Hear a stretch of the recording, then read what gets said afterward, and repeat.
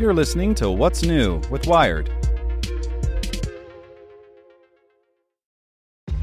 This episode is brought to you by ShipStation. You know, some things take a lot of work, like sending little robots to far-off distant planets. And just as that's challenging, so too is running a successful e-commerce business, especially when there's so much to do. So I want to introduce you all to ShipStation. Now, I love using ShipStation because of its easy-to-use dashboard, which makes managing orders and printing labels a breeze and super smooth. Oh, and the customer service is just out of this world.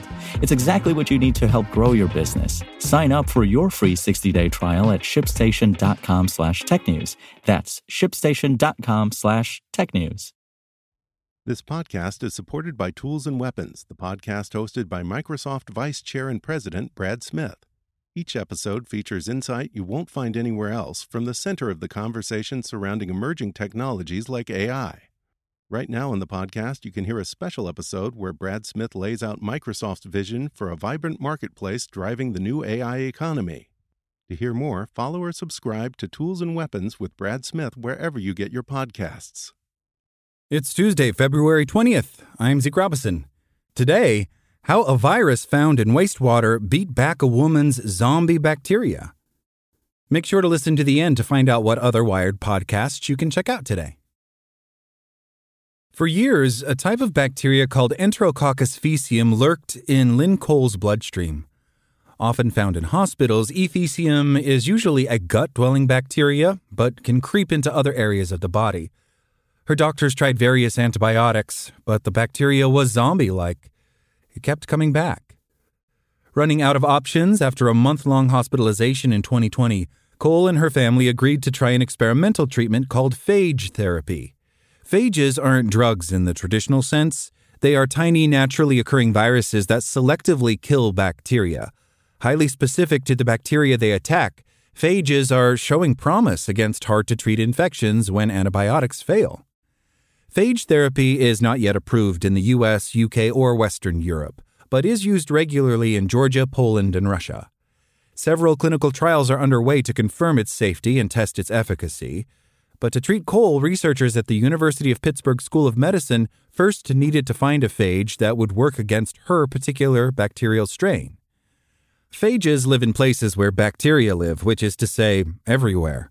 We have found that a good place to look for phages is in environments where the bacteria you want to target are abundant, says Daria Van Tine, assistant professor of infectious diseases at Pitt and an author on a study about Cole's case that was published today in the journal MBio. So Van Tine and her team looked to a source that's teeming with gut bacteria, wastewater. They screened dozens of phages they had isolated from wastewater samples, but couldn't find a match, so they reached out to colleagues at the University of Colorado for help. The thing about phages is that they're very much the perfect example of precision medicine because they are so exquisitely specific to a bacterium, says Breck Dwerkop, an associate professor of immunology and microbiology at the University of Colorado Anschutz School of Medicine and an author on the study. Phages recognize and attach to certain receptors on the surface of bacteria. After entering a bacterial cell, they make copies of themselves and disrupt the bacteria's normal function, causing the cell to burst. Van Tine's team mailed a sample of Cole's bacteria to Dwerkop's lab, which had been studying phages that interact with E. faecium. Dwerkop's group tested the sample against phages they had also fished out of wastewater and found one they thought would target the bacteria. They sent the phage to Pittsburgh, where Van Tine and her team prepared to give it to Cole. Since phages are viruses, they need a host in order to replicate. That means they have to be grown inside cultivated samples of the bacteria they infect. Bacteria grow quickly in the lab, but the phages have to be removed, purified, and then tested to make sure they're safe for patients to receive. The whole process of making a suitable phage therapy can take weeks or even months from the time a lab gets a request. Since the E. faecium was in Cole's gut and bloodstream, the Pitt team made 2 formulations of phage, a drinkable version and an intravenous one given through a catheter. We had no idea how much phage we would have to give to have any sort of effect, Van Tine says, so we opted for giving the most that we thought we could safely give. Phages have been found to be generally safe and produce few side effects since they only infect bacterial cells. In June 2020, Cole, then 57 years old, started taking the phage 3 times a day alongside a course of antibiotics. Within 24 hours, her blood infection cleared and she was able to leave the hospital. She continued taking the phage at home, but developed a few short-lived breakthrough infections, which indicated that the bacteria was getting around the therapy. Bacteria evolve and mutate as they replicate. In turn, a phage will try to co-evolve with the bacteria to maintain its infectivity. Sometimes a phage can change to better infect its target bacteria, but sometimes the bacteria can outsmart it. If you put bacteria and phage together, the bacteria will try and evolve around the phage, Van Tine says. This is a potential liability with phage therapy because the bacteria can evolve to evade the phage completely. So Van Tine's team reached out to Dwerkop's lab again to find a second phage they thought would work for longer. And this time, it did.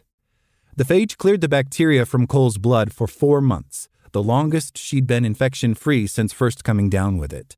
She was well enough to travel out of state with her partner and daughter for a much-needed family beach vacation.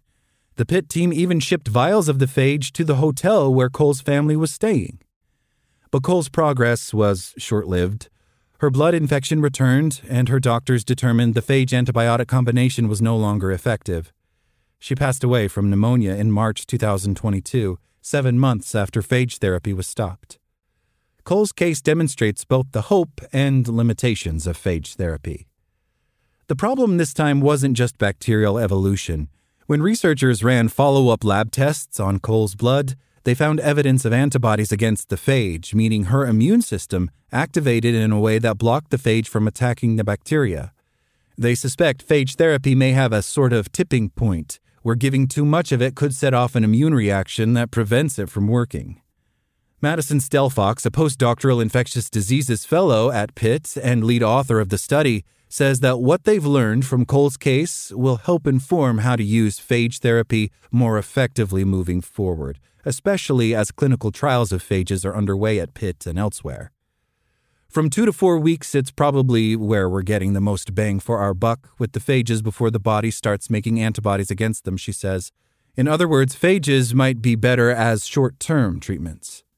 2 additional patients at other hospitals have since been treated with the same phage therapy that Cole received, and a third is about to be treated. About 20 patients total have been treated with phages across the University of Pittsburgh Medical Center's hospitals, and 60 to 70% of them have responded to the therapy. Infections are complicated, says Erica Hartman, a microbiologist at Northwestern University who studies phages and was not involved in Cole's case. It's not as simple as there's a bad guy and we treat the bad guy with whatever weapons we have. Persistent bacterial infections are difficult to treat because of the pathogen itself and conditions in the patient's body. When a patient has an infection for a prolonged period of time, the bacteria has time to change and adapt. With heavy antibiotic use, bacteria evolve to thwart their effects. Add to that factors such as the person's immune system, microbiome, and overall health, all of which affect how well they're able to fight off the infection. Seema Aslam, an infectious disease specialist at the University of California, San Diego, and clinical lead of the Center for Innovative Phage Applications and Therapeutics, says one way to avoid phage resistance is to use several phages at once against an infection. Bacteria can develop resistance to a phage by evolving to have different surface markers, so the phage can no longer recognize it. Using a combination of 3 or 4 that have different ways of attaching to the bacteria is, I think, one way to overcome development or resistance, Aslam says. If the bacteria changes such that one phage doesn't recognize it, the others still should, she says. Aslam says clinical trials will help shed light on which patients and what types of infections may be best suited for phage therapy. Her center has treated 18 patients with around an 80% success rate. While phages are unlikely to ever replace antibiotics, they could be a powerful tool in combating drug-resistant bacterial infections, if researchers can figure out how best to deploy them. For Cole's daughter Maya, her final beach trip with her mom was a special one. Even though phage therapy didn't save her, Maya is grateful for that extra time. I'm very hopeful that what my mom was able to test out will be helpful for other patients so that they can be cured, she says. Make sure to check out our other Wired podcasts. Today in Wired Business, Google's flagship AI model gets a mighty fast upgrade. Checking in on Wired Science, Los Angeles just proved how spongy a city can be. And on Wired Security, how the leak of a Russia threat may be part of a bid to kill U.S. surveillance reform. Listen to these stories and more at wired.com/podcasts. Thanks for listening to Wired. Check back in tomorrow to hear more stories from Wired.com. Want to learn how you can make smarter decisions with your money? Well, I've got the podcast for you. I'm Sean Piles, and I host NerdWallet's Smart Money Podcast. Our show features our team of nerds, personal finance experts in credit cards, banking, investing, and more. And they'll help you make the most of your money while cutting through the clutter and misinformation in today's world of personal finance. You'll get clarity on strategies to help you build your wealth, invest wisely, shop for financial products, and plan for major life events. Listen to NerdWallet's Smart Money Podcast wherever you get your podcasts.